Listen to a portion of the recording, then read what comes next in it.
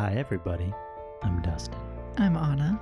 and we are not qualified to investigate the paranormal, but we might be more qualified than... George Romero. That's a good point. Mm-hmm. But there are many people in these stories that we are less qualified than. Regale us. I will regale you with my tales. Okay. Hi, everybody. Welcome back. If this is your first time listening, welcome in. This is the podcast where we talk about a paranormal story and we talk about the non-paranormal explanations for it. I have my NPR voice on right now. This is Dustin. I'm your host. Along with me is my co-host, Anna, Dr. Anna Brewer. Mm-hmm. She's here to tell me how wrong I am about most things. No, not now. I know I say this a lot. I am excited about the story we're going to tell, but my excitement is very reserved because of the nature of the story we're telling. I thought it was going to be a very clear-cut thing, and it was going to be like, this is crazy, this could never happen. It ended up not only being not clear-cut in the sense of scientific explanation, but also a rabbit hole of Western civilization infringing on African culture. And so, with that being said... Not a light topic. It's not light. I thought it would be a little bit lighter than it was. It's not. I am going to try my damnedest to make sure that I give credit where credit is due, that I explain things properly. You're already I don't think concerned about saying the wrong thing. I think I am going to say the wrong thing. Yeah. And that, I want to acknowledge that up front. I probably am going to say the wrong thing here. Mm-hmm. If I offend anybody or anybody's religion, I apologize. I am not a religious person. I just don't believe in most religions. Let's just put it that way. You all obviously know, Anna knows, you all obviously know what I'm going to talk about. I know that it is deep-rooted. It is rooted deep within African culture. The plural. African cultures. There, I already made one mistake, and Anna pointed it out. So now I'm going to be sitting here for... I'm sorry. No, it's fine. I need to learn. Mm-hmm. So I'm here to learn, just like everybody else, but I'm also here to tell a story. Yeah. And I'm going to try to tell these stories as best I can. We'll go on from here. I do have 3 stories and an explanation for you tonight. Mm-hmm. The 3 stories are named after the people that are the main focus of these 3 stories. And it spans decades, from the 1930s all the way up until the 1980s. Cool. And even further. I would think so. There's a lot of contemporary things to speak of. And beyond. Mm-hmm. So, I am ready to start the first story. Tell me a zombie story. The first story is titled Zora. As a PhD student who had just lost funding for her program, Zora was down on her luck. It wasn't easy for a young academic in the 1930s to secure any kind of funding, but she had a passion and a penchant for researching and capturing the heart of African American culture and writing about its origins. Cultures. Mm-hmm. Yeah, there's one. She had one last shot at funding for a special project, traveling to Haiti to investigate voodoo and its roots.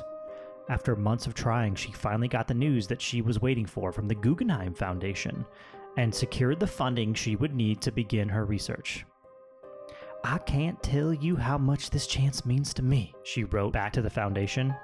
"I'm straining every nerve to the goal." As a major figure in the Harlem Renaissance movement, the Guggenheim Foundation had no doubt that their money would be well spent.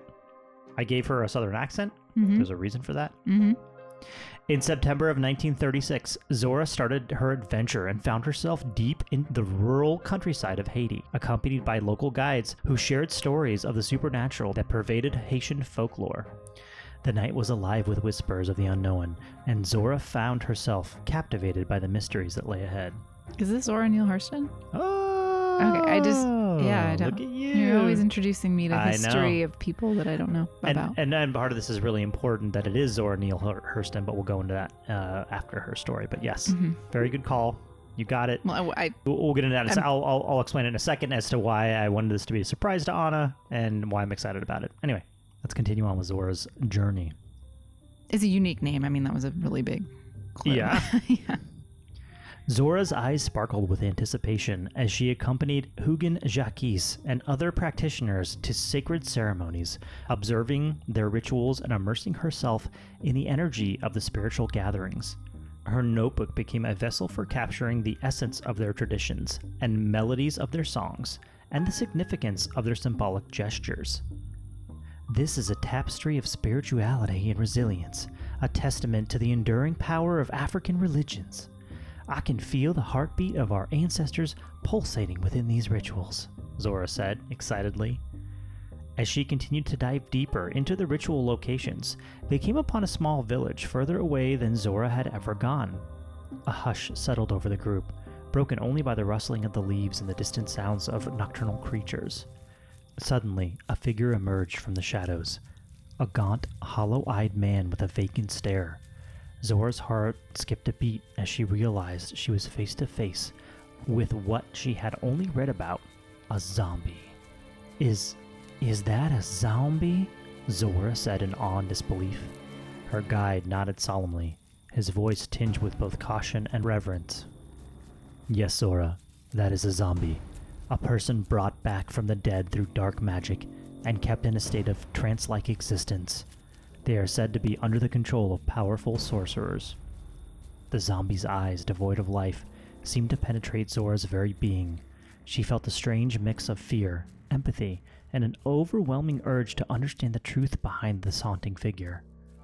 Drawing closer, Zora observed the zombie's movements, mechanical, devoid of purpose or awareness. She couldn't help but wonder about the existence and the stories that lay behind those lifeless eyes. What happened to him? How did he become trapped in this state? The journey of a zombie is often filled with tragedy. They are said to have been victims of a sorcerer's spell. When they awaken, they find themselves stripped of their free will and trapped in servitude. Zora was fascinated and asked to take a picture of the man. She saw this man/creature as the embodiment of the sinister Western view of voodoo, and sought to learn more about zombies and the rituals and beliefs surrounding them. Zora's time in Haiti was transformative, as she witnessed the profound impact of African religions on the lives of the Haitian people. The vibrant ceremonies, the rhythmic drumming, and the fervent devotion touched her soul, awakening a deeper understanding of the importance of spiritual practices in preserving cultural heritage. Armed with her experience and insights, Zora returned to her writing, weaving together the threads of her observations and knowledge gained in Haiti, and published her findings and experiences in a book called Tell My Horse in 1938. And that's the end of the first story. There's a lot to unravel here. Mm-hmm. You deduced that this is Zora Neale Hurston, and it sure is. Mm-hmm. Anna and I are both from the state of Florida. Zora Neale Hurston is a Floridian writer. You knew that. Yeah, of course. Yeah. Oh, yeah. No, of course. Yeah. We both had to read books. Not had to, but we were exposed to her both writing assigned, through school. Yeah, Right. Their Eyes And Were Watching God. Their Eyes Were Watching God is her most famous novel, debatably, but her most famous novel. I didn't know this part. The only reason that we know about Zora Neale Hurston is because Alice Walker published an article in 1975 called In Search of Zora Neale Hurston. And from there, then the town of Eaton, Florida became associated with her history? Or what? Well, no. I mean, Okay. from there, people like her writings were reawoken. Okay. And then were brought to light. And okay. it was because of Alice Walker and her fame with The Color Purple that she was able to bring up all of these old writings that Zora Neale Hurston had done. Mm-hmm.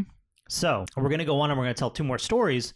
But I want to preface that with the fact that Zora Neale Hurston had gone to Haiti long before anybody else had discovered all of these things, including zombies was part of it. Before popular culture. Zombies was part of it. And I actually do have the picture to show you that she took of the zombie. So she asked to take the picture of the zombie. Oh, yeah. I do have photographic evidence for you. Wow. That Zora Neale Hurston took. And that, like when I was doing research on this, that was the first thing that popped up was here's the picture that Zora Neale Hurston took of a zombie. And I was like, I beg your pardon? Like, there were so many things in that sentence that I was truly astounded by. And it was really cool to see. Now, for those of you who have never heard of Zora Neale Hurston, I'm not going to tell you to go out and read Their Eyes Were Watching God.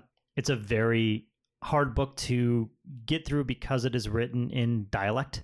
Yeah. Of like Southern Florida, rural Southern Florida. Black vernacular of that time. Yeah.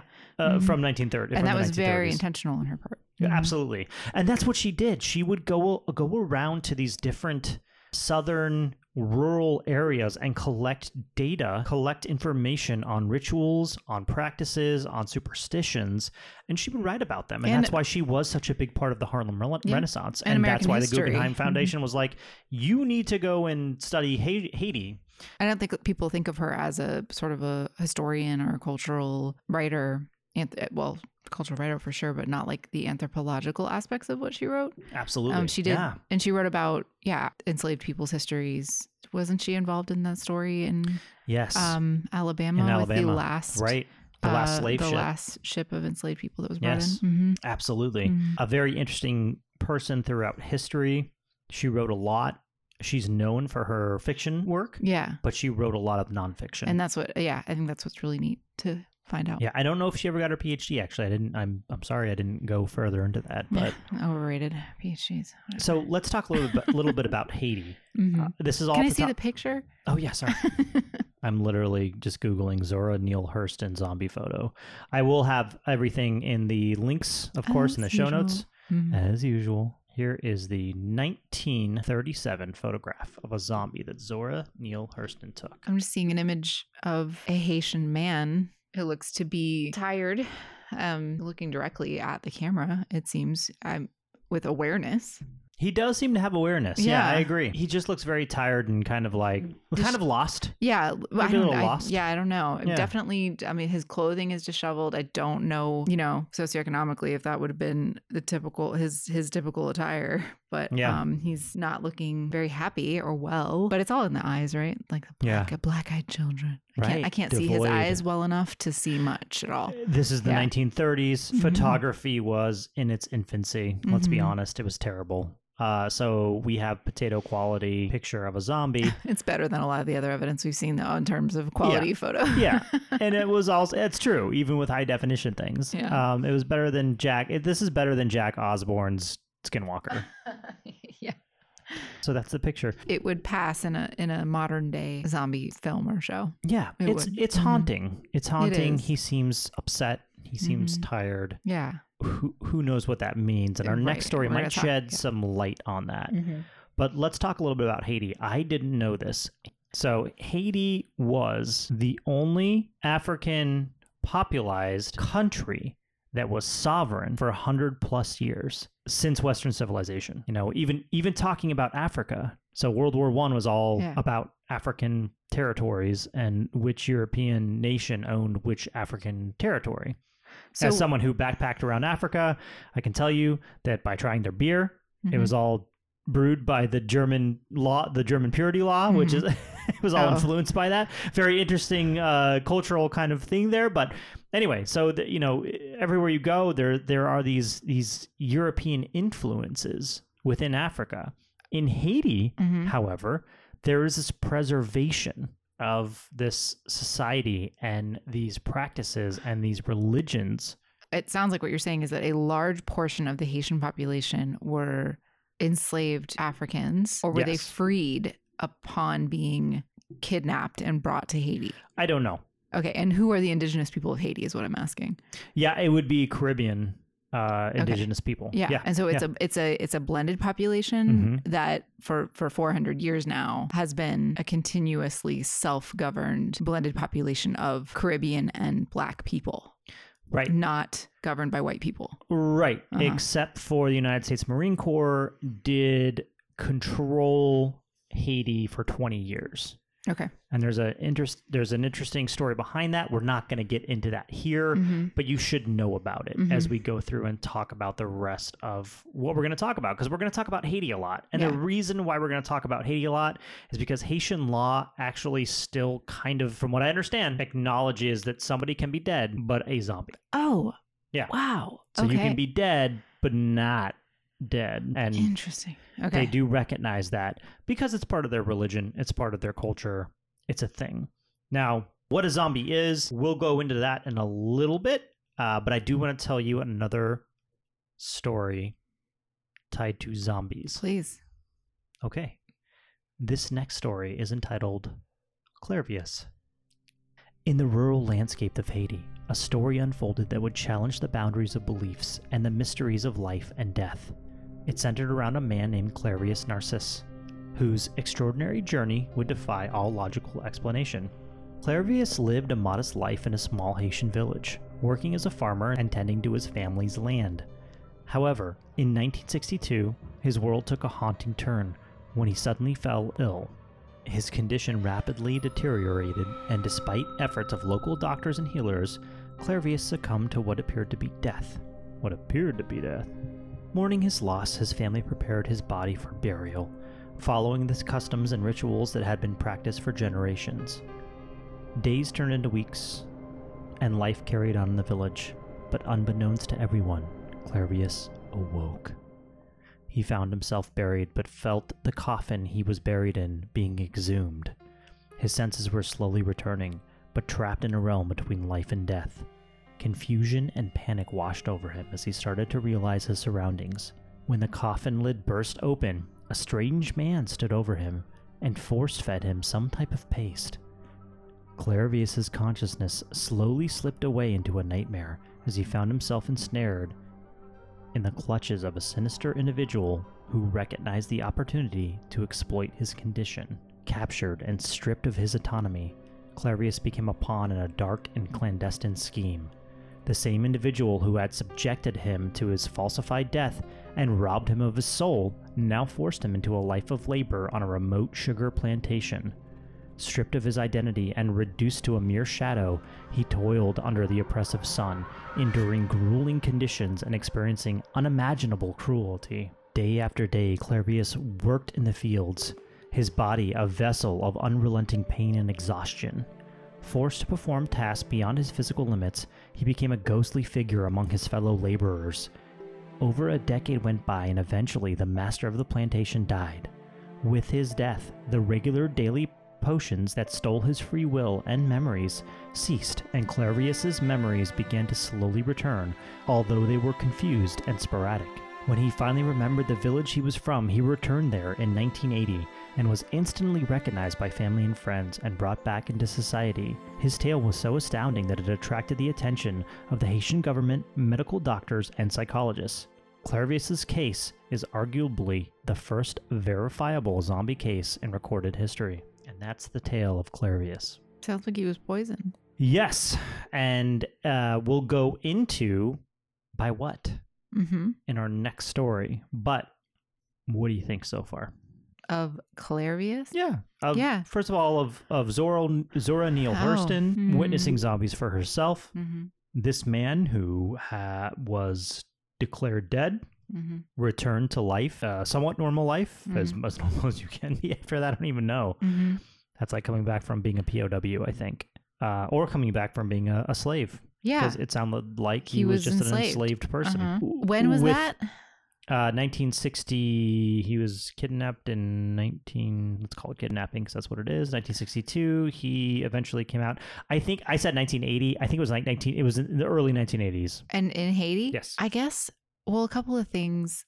I don't know enough about Zora Neale Hurston's background before she went to Haiti, like to the extent that she had believed in zombies and was like, oh, is that a zombie? It's like, and then it's like, yes, but that doesn't really go into what the phenomena is and why it's called paranormal, right? It's just a term. And it could, if we think about it from that perspective, it could be a term for someone who is in some sort of stupor and is wandering, as we've talked about, this like dissociative fugue state that can happen and doesn't necessarily attribute that to anything paranormal. It's just a word that we have to remember. We all have an incredible amount of connotations and cultural associations with that word. So I don't know what she meant when she said, is that a zombie? I don't know what Well, she didn't have the tools that even you have today. And the terminology and the studies and And so when we talk about the second case, it's like you can use words like, near death experience. You can use words like brain injury. You can use like look at medical things that were happening in any kind of toxins in a person's system, stroke, things that can lead a person to appear dead or unconscious, and they're not actually. I can share with you a very recent case of that. Happened in Ecuador last month, where a woman had a stroke, was declared dead, put in a coffin, and then 5 hours later, when they opened the coffin to put her clothing on for her memorial service, she was breathing. Yeah. So that's, to me, the modern medical line of how do we declare death? What tools do we have? That's the first kind of piece that comes to my mind with zombies. And then it becomes, if a person is conscious and behaving in a quote zombie-like way, there's a myriad of possible medical explanations for that, medical and psychiatric explanations for that. Yeah. And for this person, we always go first to biologically, did something happen? Was there a stroke? Was there a brain injury? Was there poisoning or a substance medically? And his medical, I left those out, but his medical condition when he went into the hospital originally sounded like poisoning. Like it just sounded, it was like gastrointestinal issues and not just issues, but, horrific things that were going on, bleeding out of orifices. Yeah. It was bad. Yeah. But it sounded like poison for sure. And then how did he end up in this terrible person's? He was declared dead by 3 Western doctors. So this was during the occupation of either, of somebody. So it wasn't, and that's what kind of captured the eye of the Western world on this case, because it wasn't a Haitian doctor who found this. Okay. It was Western doctors who declared him dead. This is going to touch on so many pieces because it's dangerous. Like, just because it was a Western or maybe a white doctor does not mean he was being treated with the most care or modern Western medicine. Yeah. He could have been disregarded and as a relic or as an example of racism, institutional or systemic, in the healthcare system by the colonizers. So there's so many pieces that. Right. So in other words, white doctors made a mistake. Yeah. And I guess that doesn't really explain the enslavement. Maybe it does. That's what I was like, how did he get into that person's we made a possession? mistake. Hey, sugar guy, take this guy and drug him with LSD for So how did his body end up years. in the custody of this person? And then they either revived him or took him and then... Right. So part of that's the zombie... a whole different sense. Part of the zombification ritual. And I took out the word sorcerer in a lot of this, but the word sorcerer was used throughout this story. The zombification ritual happens first by the sorcerer targeting you, making it look like you're dead somehow by a potion or by magic or by something. When you are dead, then they exhume your body and then they give you something to steal your soul. After that, you are a husk of a human and then you are enslaved. And that is, again, this is me reading the things that I'm reading. Yeah. I have no idea. I'm not a religious person or a religion expert, but I'm flipping it back on you and asking you questions because I have not done, I don't know as much about. I'll answer as best I can. Yeah. Okay. So that description that you just gave of the zombification process, does that include death? Does what include death? Does that include part of that process death? Do they kill you? I missed that. Do they? They make your heart. So they make your heart. They make you appear dead. They make you appear dead. So that's a really important piece. Okay. So So and then the second, is this as of a Haitian voodoo belief that you're describing? It is, but the next person I get into does this really great talk, and I'm not saying he's the end all be all to Haitian beliefs. He does have a very good explanation of the cyclical idea of life within African cultures, which is we are alive. When we die, we get closer to God. And when we die, that doesn't necessarily mean we die. It's this, it just means that our souls have kind of left our bodies. And our bodies are just husks at that point. I can't do it justice. I do have that YouTube video that I watched of him talking. I will put it in the notes. Okay. And the next story we're going to talk about is actually about this man. So and his studies. Okay. If you want me to read that, I think that might explain some of the stuff you're going into. Yeah, the questions that I have about it as a belief system in the socio-historical context of that. No, this is going to go more into the chemistry of zombification. Ooh. Yeah. It's all fascinating. Yeah. I did take out a lot of the anthropological studies because this man has gotten credit for quite a bit of things. And it turns out that Zora Neale Hurston actually had did already, of course. Yeah. So, and yes, he's a white Canadian man. Who wrote about this in the 70s. Yeah. And then she had already written about it 40 years before. Yes. But with that being said, he does try really hard to express that he's not the first person to do this, and also express that, he wanted things to go differently. Yeah. Okay, Let's put it that way. Tell me that story, please. Story number 3. The story number 3 is entitled Wade. During his research in Haiti, Wade Davis, an ethnobotanist, made significant discoveries related to the toxins used in the practice of zombification. His investigations unveiled the presence of specific substances that played a crucial role in inducing the death-like state and subsequent reanimation of individuals. Davis's scientific explorations led him to identify a potent neurotoxin called tetrodotoxin. Tetrodotoxin. Tetrodotoxin. Yeah? I don't know. Oh, okay. I can just make things sound like words. Tetrodotoxin. Yeah, you're a doctor. Of course you can. Which he found to be a key element in the zombification process. This toxin is derived from various natural sources, including the flesh of pufferfish found in the Caribbean coastal waters. The effect of tetrodotoxin on the human body is profound. It inhibits nerve impulses, leading to muscle weakness, respiratory depression, and a decrease in heart rate. The victim appears lifeless with no discernible sign of consciousness or responsiveness. However, the toxin does not cause any significant damage to the brain or vital organs. Wade published his findings and experiences in the book The Serpent and the Rainbow, which made its way into a movie directed by Wes Craven in 1988. Despite the sensationalism of his work, Wade continued to write and speak on Haitian culture to dispel all the myths and lies that had been told about this rich and vibrant culture. I added that last part in there because I really wanted to hammer that home. When I saw him speak about it, he didn't seem like a man who was trying to cash in on sensationalizing other people's cultures or religion. He sounded really upset about the way that The Serpent and the Rainbow went in 1988. Of course, it was given to Wes Craven, so he's like, I'm Canadian guy. The damn Americans got a hold of this. No, I think he admits that this was it was what it was. Now, with all this being said, lots of controversy around the way that Davis performed his scientific research. There have been people who are like, this is straight up, he had falsified data. Oh. There are people who are like, he didn't falsify the data, but it was bad science. In what way? I don't know. Okay. There's so many ways to do bad science. It's on Wikipedia. We haven't talked about that enough. Yeah.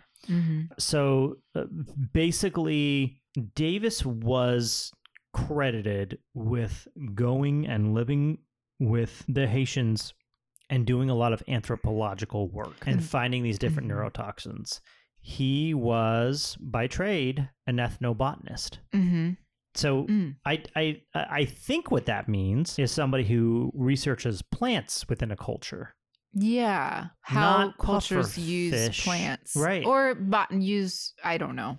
I don't know. I think a botanist is plants. I could be wrong. Okay. I mean, yeah. But anyway, let's say it wasn't. Okay. There still was. You can do derivative research. You can branch out. Sure. And I think he did here. And I still think that it wasn't that great. Now, again, this was back in the 1970s, 1980s. One of the things that made Wade decide to go to Haiti, aside from a large grant, I think from Harvard, was Clairvius' story. So he went and he met with Clairvius, and he did, so The Serpent and the Rainbow is actually based off of Clairvius' story. I thought so. Yeah. Okay. So this is his story. I've only seen the movie. I haven't read a lot about it, so you're going to have to help dispel me of some of I've never seen it. I have no idea. I mean, I think they depict him as he's a nice guy, but I have no idea. I did not see the movie. I don't know any of the main characters. It's not that great. I didn't want to watch the movie to begin with because when I was researching this, because Wade Davis basically said it was bullshit. Okay. Yeah. He said it was sensationalized, and he gets it, I think, to a certain extent of where it's like, well, Hollywood, they had to sell the movie, but also like he didn't have to cash in necessarily. But I'm not here to get mad at anybody for making money, and this is the way the world works, right? Now, what we are here to do is to talk a little bit about how these things have gotten sensationalized and what might actually be going on here, and kind of give a little bit of history, but then also dive into some more scientific stuff. Yeah. One of several of Davis's, several of Davis's critics have come out to say, actually, most of the things that you described sound like mental illnesses. And so he was trying to say he was trying to help explain the use of these neurotoxins in a cultural context in zombification practices. Yep. And in many ways dispel the notion that zombies are paranormal, but are actually and are caused by some magical religious practice, but in fact, it's caused by an intentional exposure to these chemicals that make someone appear dead and that makes someone then in a subdued state. Yes. So then I think those are two things that we just go ahead and solidify right now. When we say zombie, we mean somebody who has died, come back from the grave, and no longer has any free will or a soul. From a paranormal pop culture perspective, that is the that is the definition that I think we are helping to try to look at. What are the actual explanations for something that might appear like that? Right. Because people are not walking around dead. Not many people believe this to be real, though. You're not telling me any stories. Well, that's what I asked about with the original story that you mentioned was Zora Neale Hurston. We don't even know what she meant when she said that term. She might have already been aware of practices that involve, quote, zombification of a living person. I think she was. And that's my question. Did Wade learn this by people who are saying, whatever the world thinks zombies are, here's what they're actually caused by these substances? Right. Or is it a popular belief system in Haiti that these are caused by magical religious practices? Is it a combination? Yeah. I don't know. I think the use of the term sorcerer is prolific in Haitian culture. In Westerners describing Haitian culture. Oh, okay. And so when you say sorcerer, that's going to include magic, black magic, all these different terms that have kind of come up. Okay. So what would be? Can I ask you a question? Mm-hmm. Did Wade describe this, or have you read anything about what's the motivation to use these substances and to zombify a person? So when Clairvius came back, he was welcomed back into society. However, there had been reports of him abandoning his children, abandoning his wife, trying to steal the land from his brother. So it could be that somebody paid or hired a sorcerer, a voodoo sorcerer or sorceress to go after him and zombify him to get him out of the way. Or to punish him for doing something wrong. Interesting. Now, that's a very Western view of this, because another thing that I heard Wade Davis talk a lot about is the American occupation of Haiti, in which a lot of the brass, a lot of the officers wrote books about. And it was all from a very Christian-centric. This is black magic. This is for evil. There's no good reason for this to happen. There's no, so it's very hard to try to sift through all of that. Yeah. I don't know. It's also hard to find the truth of what really happened to Clairvius, because a lot of it was undocumented. A lot of what really happened might have been swept under the rug by the government. It was embarrassing to the Western doctors who were there, who declared him dead. They might have just been trying to cover up something themselves. We don't know. There's and then who was he enslaved by?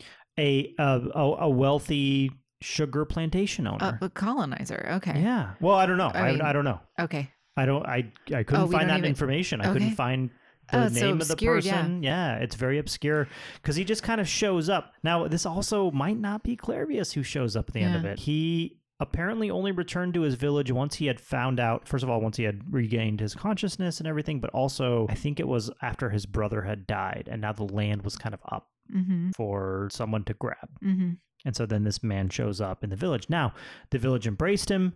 His wife embraced him and knew him to be who he said he was. However, also, I wouldn't be surprised if women couldn't own land. So then this guy shows up who kind of looks like him, and she says, "You were a zombie you were my my husband and a zombie for a long time, and now I can live back on my land again, and I don't have to worry about so many pieces. Stuff. Right? Yeah, lots of pieces here. But I sent you an article on some of the more reasonable explanations for some of these people's behaviors, because this isn't the only documented case. There are several other documented cases, but I wanted to send you that article where you could kind of dive into that and see some of the psychological reasons behind this. Yeah, and it was really interesting to me because it's sort of just getting at not so much the cultural and historical history that you're getting into a bit, but what might be going on when a person appears in a zombie-like state, just from a what's psychologically going on. Because again, we're not going to assume that they are dead and have reemerged from the dead, right? Because that's not within the bounds of normal explanations of what happened to people, right? Right. That's but I think there was, so among the normal explanations, yeah. There was one person in there who was like, I think I'm dead. I smell like death. There's death. Yeah. So that was one of them. The person might believe, they might hold a delusional belief that they are a living dead person and that they are rotting and that's an interesting one because I had not heard of that. Really? Because I kind of get that as like that they're sort of they're in a delusional state and then they're behaving consistently with their delusion that they are dead. But behaving, what was that called? Behaving by like their idea of what a zombie would be from a Western movie perspective. Yeah. Well, that's really interesting too, because you have these delusions that you're dead, but then you're acting like a movie zombie more than anything else, right? Well, that goes back to expectancy theory that we talked about before. Of like, I'm giving you alcohol. It's not really alcohol. You still might behave like you were drinking. Right. It's powerful what our associations in our brain do to our behavior, especially in a delusional state or in very vulnerable psychiatric condition. And one of the things, disorder. One of the things I read about real zombies was, of course, the case, I think it was in Florida, of the person who did bath salts and then bit somebody. Oh gosh. Or ate somebody's face or something like it was some really weird thing like that. Yeah. But that's all that Western idea of what a zombie is. If you look at Haitian lore, zombies don't eat people. No, they're very much... They don't know what to do. I mean, they might kill somebody because their handler, quote unquote, has them kill somebody, but that, the craving of human flesh is just like, that's like a Romero thing, right? You're right, but I think it gets at the bridge that we're talking about between a culture where they might use the term zombie to describe a person who's behaving in a dissociative state, and that might be because of a psychiatric condition or a medical condition in a context where they don't necessarily have Western medical explanations for those things. Yeah. And then combine that with then the West hears about these things, and because of potentially a very biased and maybe racist ideology, they're going to assume that what they hear of as, they use the word zombie, they make people zombies. And then what are the worst things that then they're going to ascribe all these terrible behaviors because they believe that those people are possible of those behaviors. Does that make sense? Yeah. Oh, yeah. Like those zombies from those people from that region of the world make zombies, and then they eat people, like the worst possible human behaviors. So I think that it goes back to in group, out group, fear of other hierarchical thinking about humans, and then just attributing, creating stories and bad behavior about people that's not true. Yeah. I think that's a piece of it. So the mundane psychological explanations for the not stereotyped cannibalistic behavior of zombies, but the just person behaving in a quote zombie-like state of catatonic, dissociated, not connected with reality. They might be physically immobile, or they might be walking and meandering. Yeah, that includes what you mentioned, a very specific delusional disorder where a person believes that they're a zombie and then acts that way. That's very rare. They said it was Cotard syndrome. I've never heard it. I've never seen it. Okay. Then there are ones that I have seen, which is like catatonic forms of schizophrenia. So a person is basically immobilized at a rarer form of schizophrenia, where a person is not speaking or moving or not showing a range of human responses, but they're alive and they're awake. Yeah. Eyes are open, breathing. Maybe then you present them with food they might eat, but they're not otherwise engaging with the world. But not people's brains. No, never seen that, but have definitely seen people in that state. And then even before that, the more basic is brain injuries, epilepsy.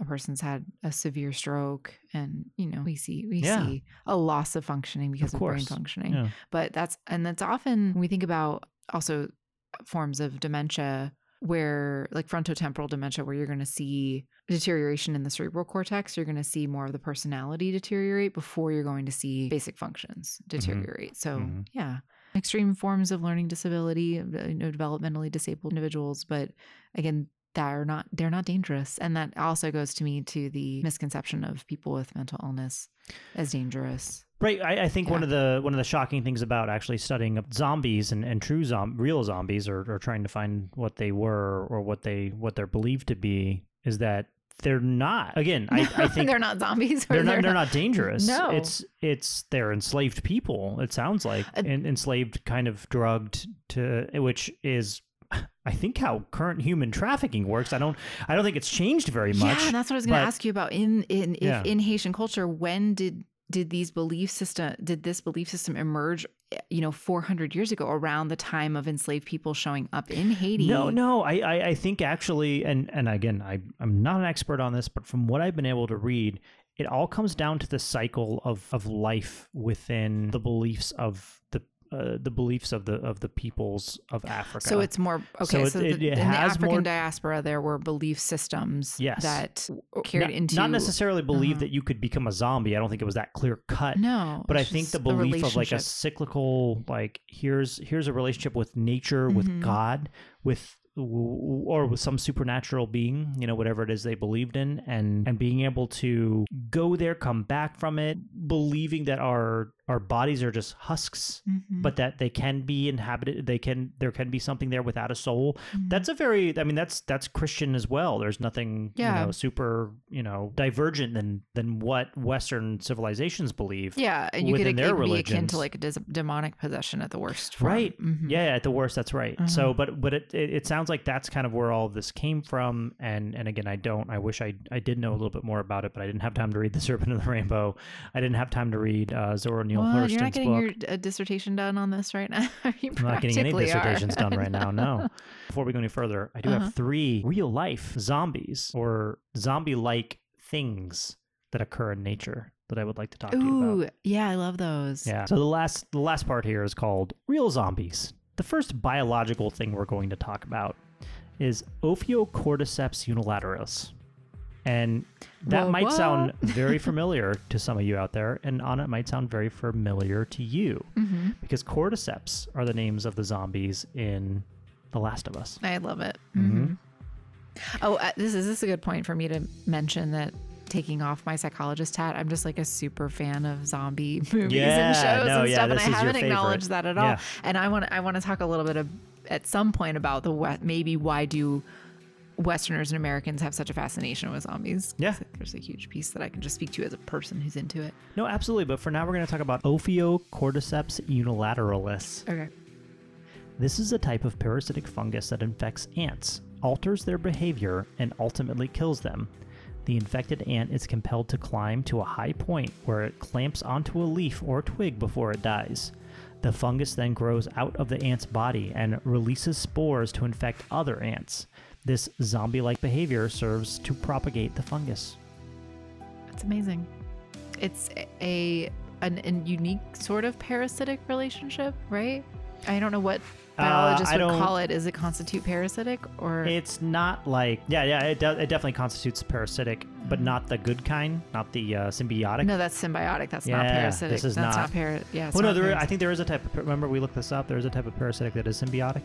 Is it called a parasitic? It's is. The vernacular, we were though. both freaked out by that. I thought that was a symbiosis. Anyway, I don't remember, but I feel like we've talked about this before. Yeah. Well, and that would be if we had a biologist on here talking about in nature there are relationships between organisms, and so even if it's a neurotoxin that puts you in a zombie-like state, does it get anything out of doing that? If it's if it's an organism, that does that, not a toxin. The second one is called Toxoplasma gondii.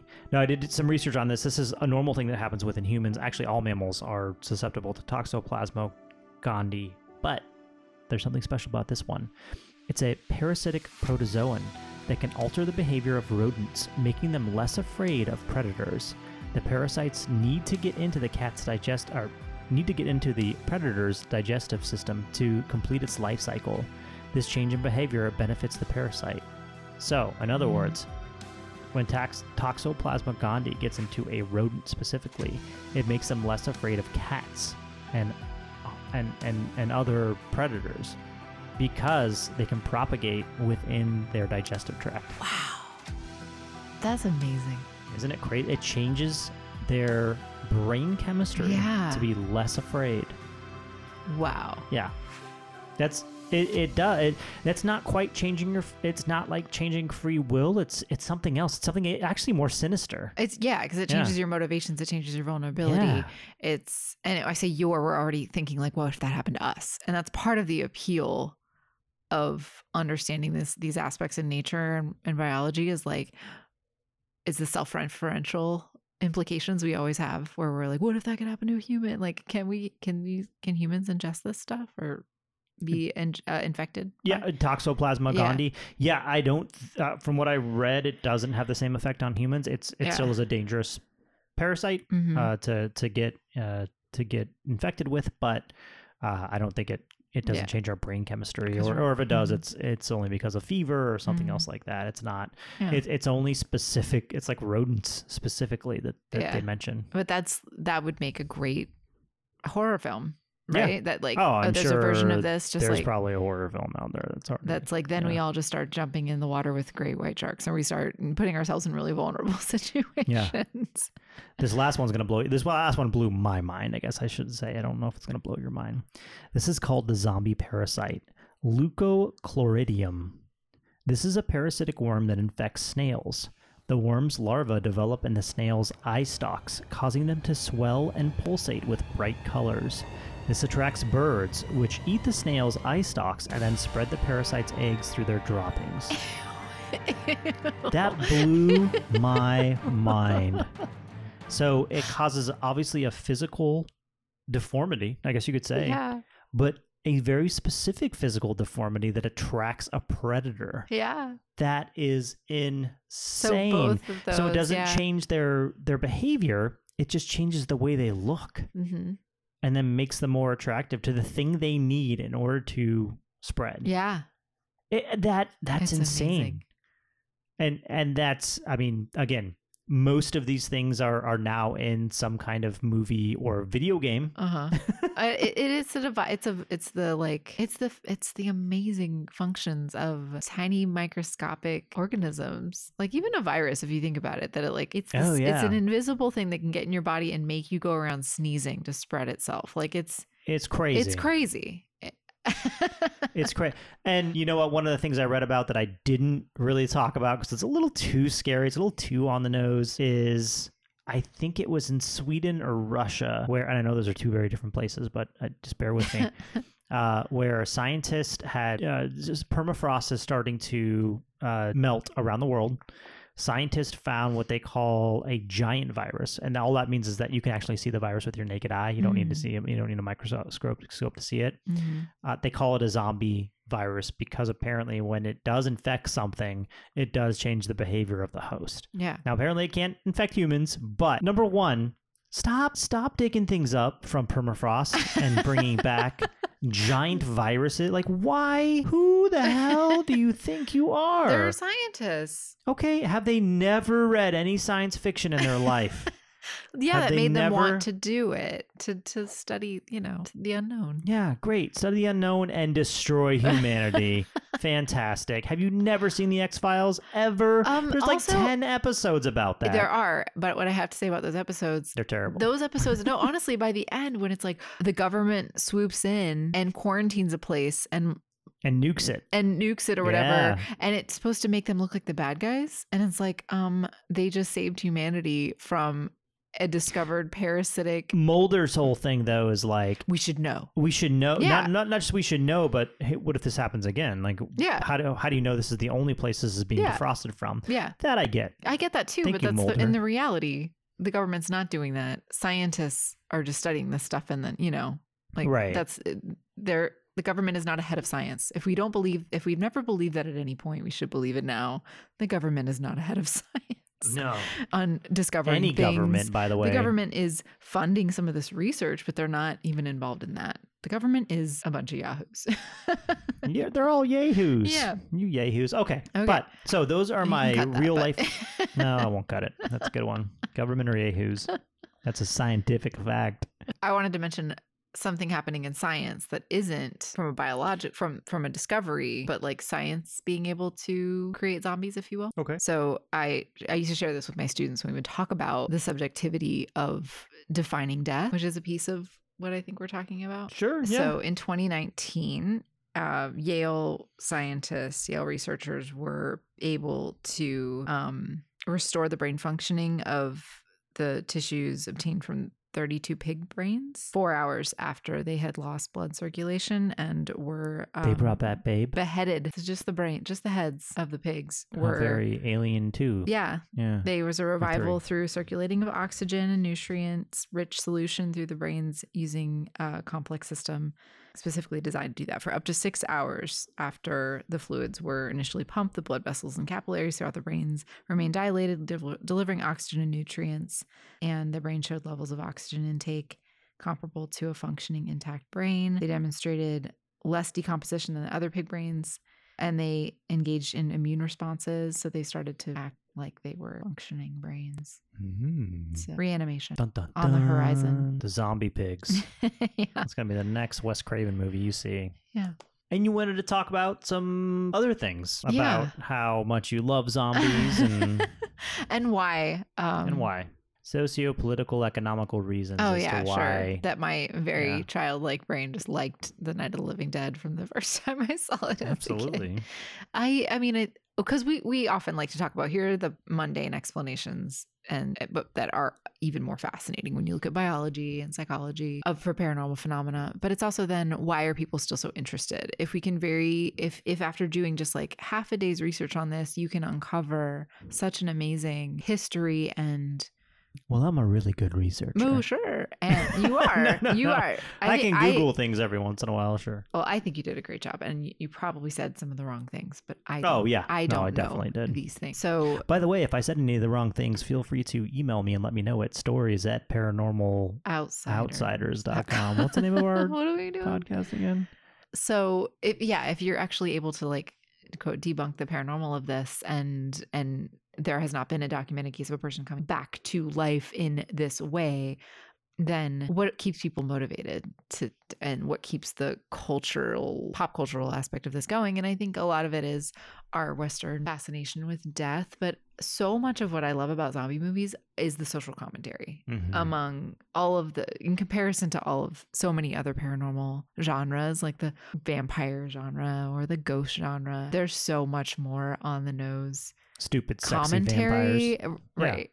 That zombies get at about how we relate to each other as humans, in group, out group, the dynamics of survival, and the ridiculousness of our fears, our behaviors, and consumerism. There's so many great themes across Romero's work, and although he's not qualified to investigate the paranormal, I think that he never claimed to be, by the way. No, he never claimed to be. He never even claimed in the first film, in Night of the Living Dead, when he made a powerful social commentary by having a black male protagonist hero who then, spoiler alert, at the end of this very, very old film, is killed not because he's a zombie, but because some ignorant person shot him through a window, maybe thinking he was a zombie, but Romero inadvertently made a really powerful cultural comment about race in American society at the time. When people asked him, I liked his answer was, I hired the most talented actor that I could access at that time with my college budget and my or I don't know if he might have been a dropout at the time, but that he wasn't seeking to make that comment. And I mean, and he obviously, this actor should have been much better paid and had a better career at that point already. And I think there's something really powerful in that story. 100%. And everything from there. And as a horror movie fanatic, buff, whatever you want to call me, not just the zombie genre, but all of them, I think the horror genre is able to do that better than any other genre because you don't have to worry about acceptance. No, it's so many. It doesn't matter. Like, you're going to find somebody who likes your film. Yeah. And unfortunately, that causes a lot of garbage nowadays. Like, it is. There's just so much garbage out there. Yeah. But there are some very thoughtful, low budget movies that touch on really important social themes. Oh, yeah. So many great directors started out in horror. And for them, and still go back to it. And and that's like, this is what I watched in my spare time, or they were going back to making it too. Yeah. And Guillermo del Toro. I think James Cameron might have been like some directors you would be surprised to know started out in horror, because you get to play with a lot of Lord themes. Of the Rings? It's a genre you can play in. There is a lot of, to come back to this topic though. Peter Jackson. Sheesh. In the horror genres, there's a lot of perpetuation of problematic stereotypes, beliefs, and imagery, and misrepresentation of cultural and really, cultural practices. Like, so that's another piece I was going to give Romero credit that I forgot to mention. He did not say that the origin of zombies in his was not some misrepresentation of voodoo belief systems or Haitian belief systems. It was just the radiation explanation, right? For like that, right? Yeah, the cosmic radiation. The cosmic radiation. You see that, like, people usually say, "Oh, it's the B explanation. If it's like a meteor dropping down, it's going to be a bad zombie movie." And it's like, no, maybe actually, it's really important to move away from trying to appear authentic by using stories that are not rooted in your culture, that you're not representing that community. And maybe we need more stories that are representative.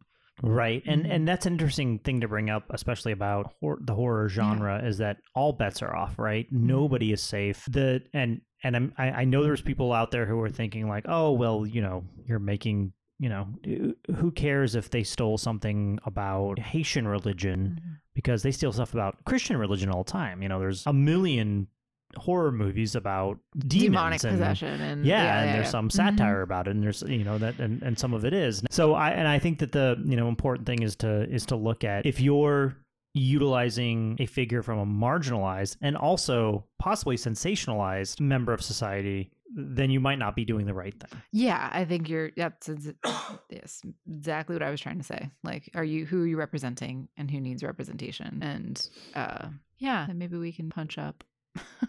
Yeah. Or derive stories in a different way. Derive stories in a different way. Right. Did Romero mean to do that? No, I don't think so. Of course, we would never know. But I'm curious, actually, we could look into that. If he intentionally chose the radiation origin to remove it from. I mean, did he mean to use something from a marginalized population? No, I don't think he knew he was doing it. I don't think I don't think a lot of people know they're doing it. I think it's just something that's like ingrained in us as far as society goes and what we do. I mean, it's always been intentional to call, like, so many movies that don't use the word zombie. That's almost become a joke. Like, don't use that word. Right, The Last of Us, that was a big thing. They didn't want to use the word zombie. Yeah. And they said cordyceps, or they said some other thing that was actually a real scientific thing, which could like that. Their reasoning was that the Earth's temperature got to such a point that cordyceps could now infect human beings and spread themselves, right? Yeah. So that it almost, the reason why they didn't say zombie, I think, is because of the religious. I think that now we would say that. Yeah. Whereas when I was a kid, it was like, they don't ever use the word zombie. It sounded silly. Yeah. It was like, oh, they're just doing it to make you, to like, what? So you think that they've never heard that word before, or that they don't know what that movie's about. But now it's like, oh yeah, no, that's a very specific word. And then there was World War Z with Brad Pitt. Where they went the other way. Yeah. Oh boy. Yeah, I do own a copy of the Zombie Survival Guide that some of that was based on. Yeah, it's a huge subculture, a popular culture thing. I think this has been fun. The last piece we didn't talk about is the virus. We did talk about virus obsession with that. Yeah. Fear of that. I mean, post-COVID, that's certainly. Oh, yeah. And post Last worldwide of Us pandemic or epidemic. Yeah, absolutely. And that fear. I mean, so much of this is our relationship to death that isn't very well articulated in the modern era. Or the belief that, there's a fate worse than death. There's you come back as a monster. You come back as a a flesh-eating, brain-craving, decomposing being, cursed. Yeah. You know, so that cursed idea is still there, just like from the Haitian belief, but now there's this other aspect of it that now you are inhuman. You are not just inhuman, but you're spreading it too. Like there is that whole thought process behind it as well, which is an interesting, again, like you said, part of the horror genre, part of the zombie genre. Yeah. Because as a consumer, every time you buy something, you're spreading it, right? Yeah. Yeah. And then also just like all the my boyfriend's a zombie, or like iZombie, or like my zombie ex-girlfriend, or like zombies from California. I don't know. There's so much, like, it's not Abraham Lincoln Zombie Slayer. That was good, but in my opinion, but it was, well, the Vampire Slayer one was good. The zombie one is a little low budget. Yeah. But I think there's this like, it's a fun thing. It's fun to be I don't know. I'm just sounding old now. Yeah. But no, but I think this was great. I really enjoyed looking into it. Yeah. It was incredibly stressful trying to write these things because I really wanted to make sure I got it right. I'm sure I didn't. And for any mistakes I made, I apologize for. Again, if you notice anything and you want me to correct it, please feel free to write into stories at paranormaloutsiders.com. Yeah. I'd love to hear. I'd love to hear from you. I'd love to correct myself, or I'm sorry, I'd love for you to correct me, and for me to be able to right the wrongs and to do what I can, to do my part. And then when you don't hear from anyone, you'll be like, I did it. Oh, I nailed it. Oh yeah. 100%. No, I know I didn't nail it at all. But I really tried. The only way I'll learn is if someone tells me what I did wrong. So.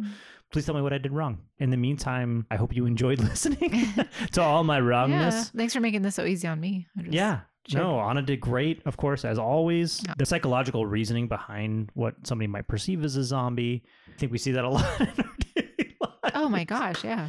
So it was good to hear, obviously from an expert, from a doctor, from a PhD. We need to take care of people in vulnerable states a whole lot better than we do. Yeah. All of those potential Not just feed them a bunch of hallucinogens and have them work in sugarcane fields. Okay. Let's talk about social commentary. Most of us are just having to live off stimulants and depressants and barely get enough sleep, and then go to our jobs for 60 hours a week. So who are the zombies in Western culture now? Throw the mic down. And on that note, thank you all for listening. And we had a lot of fun, and we hope you had fun listening. Bye. Bye.